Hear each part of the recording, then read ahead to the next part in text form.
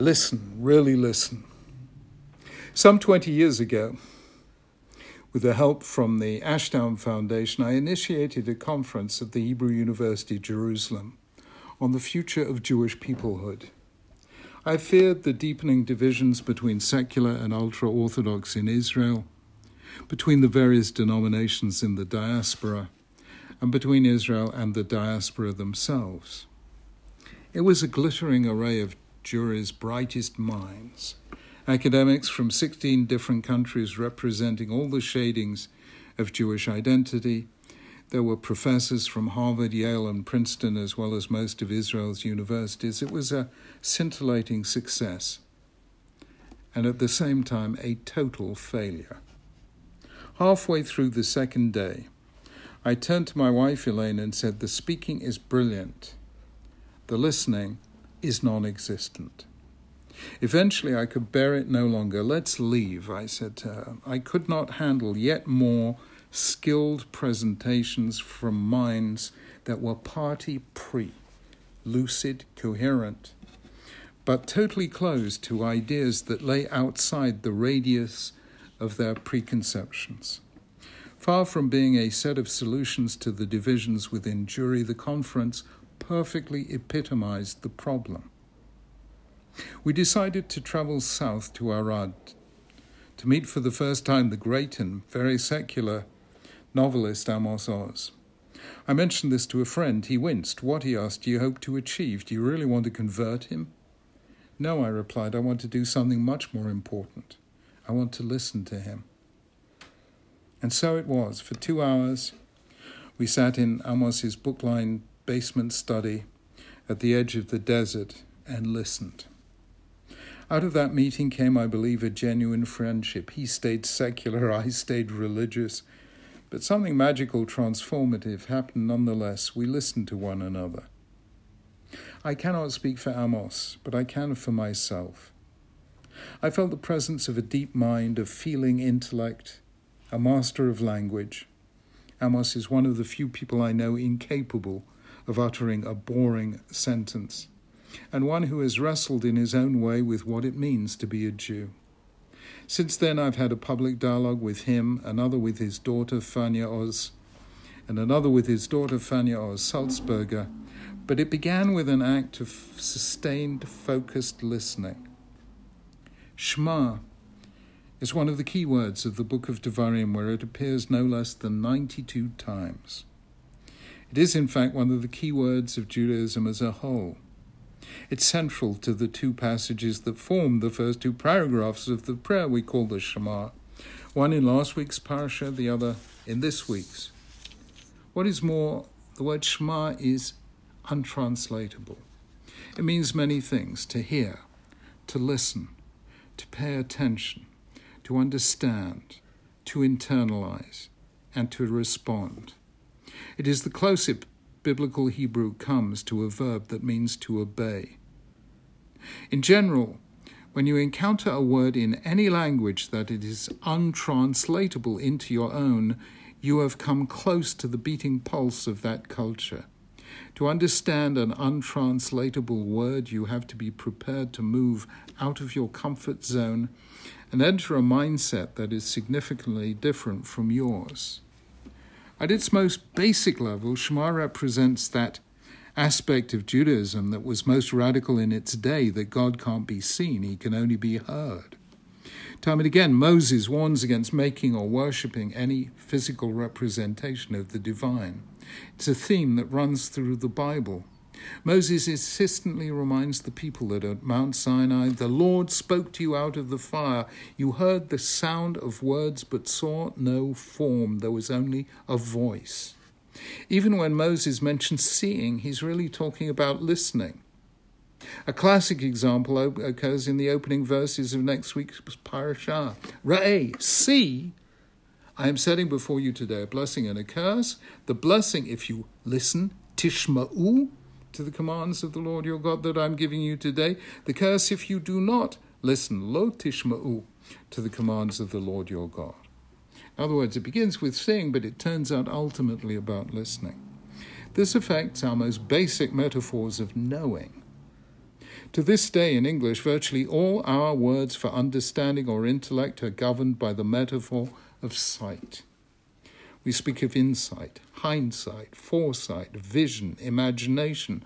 We talk about people being perceptive, of making an observation, of adopting a perspective. We say, it appears that.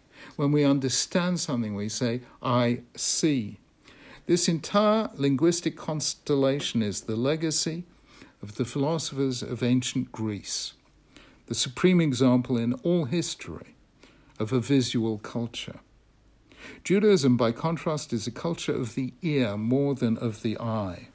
As Rabbi David Cohen, the disciple of Rav Kook, known as the Nazir, pointed out in his book Kol HaNevuah, the Babylonian Talmud consistently uses the metaphor of hearing.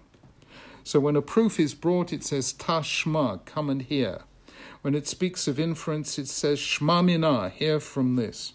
When somebody disagrees with an argument, it says, Lo shami'a lei, he couldn't hear it. When it draws a conclusion, it says, Mashma, from this it can be heard. Maimonides called the oral tradition, Mipi hashamu'ah, from the mouth of that which was heard. In Western culture, understanding is a form of seeing, but in Judaism it's a form of listening. What Moses is telling us throughout Devarim is that God does not seek blind obedience. The fact that there is no word for obedience in biblical Hebrew in a religion of 613 commands is stunning in itself. Modern Hebrew had to borrow a verb, l'tzayet, from Aramaic. God wants us to listen, not just with our ears, but with the deepest resources of our minds. If God had simply sought obedience, he would have created robots, not human beings with the will of their own. Indeed, if he had simply sought obedience, he would have been content with the company of angels, who constantly sing God's praises and always do his will. God, in making human beings in his image, was creating otherness. And the bridge between self and other is conversation, speaking and listening. When we speak, we tell others who and what we are. But when we listen, we allow others to tell us who they are. This is the supremely revelatory moment. And if we can't listen to other people, then we certainly can't listen to God, whose otherness is not relative but absolute. Hence the urgency behind Moses' double emphasis in this week's parashah, the opening line of the second paragraph of the Shema. If you indeed heed him, Shema tishma'u, double imperative. My commands with which I charge you today to love the Lord your God and worship him with all your heart and with all your soul. In fact, we could more forcefully translate it as this: if you listen, and I mean really listen. One can almost imagine the Israelites saying to Moses, okay, enough already, we hear you. And Moses replying, no, you don't.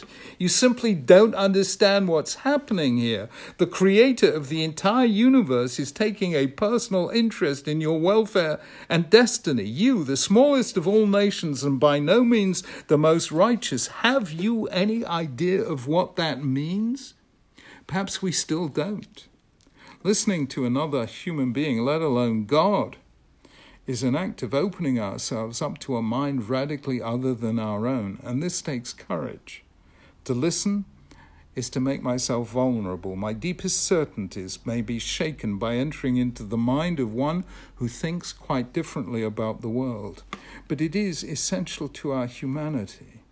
It is the antidote to narcissism, the belief that we are the center of the universe. It is also the antidote to the fundamentalist mindset characterized by the late Professor Bernard Lewis as, I'm right, you're wrong, go to hell. Listening is a profoundly spiritual act. It can also be painful. It is comfortable not to have to listen, not to be challenged, not to be moved outside our comfort zone. Nowadays, courtesy of Google filters, Facebook friends, and the precise targeting of individuals made possible by the social media, it's easy to live in an echo chamber, in which we only get to hear the voices of those who share our views. But as I said in a TED lecture last year, it's the people not like us who make us grow. Hence the life-changing idea. Listening is the greatest gift we can give to another human being. To be listened to be heard, is to know that someone else takes me seriously. That is a redemptive act. 20 years ago, I sat in a lecture hall in a university in Jerusalem and listened to a series of great minds not listening to one another. I concluded that the divisions in the Jewish world were not about to heal and would never heal until we understood the deep spiritual truth in Moses' challenge. If you listen, and I mean really listen. Shabbat Shalom.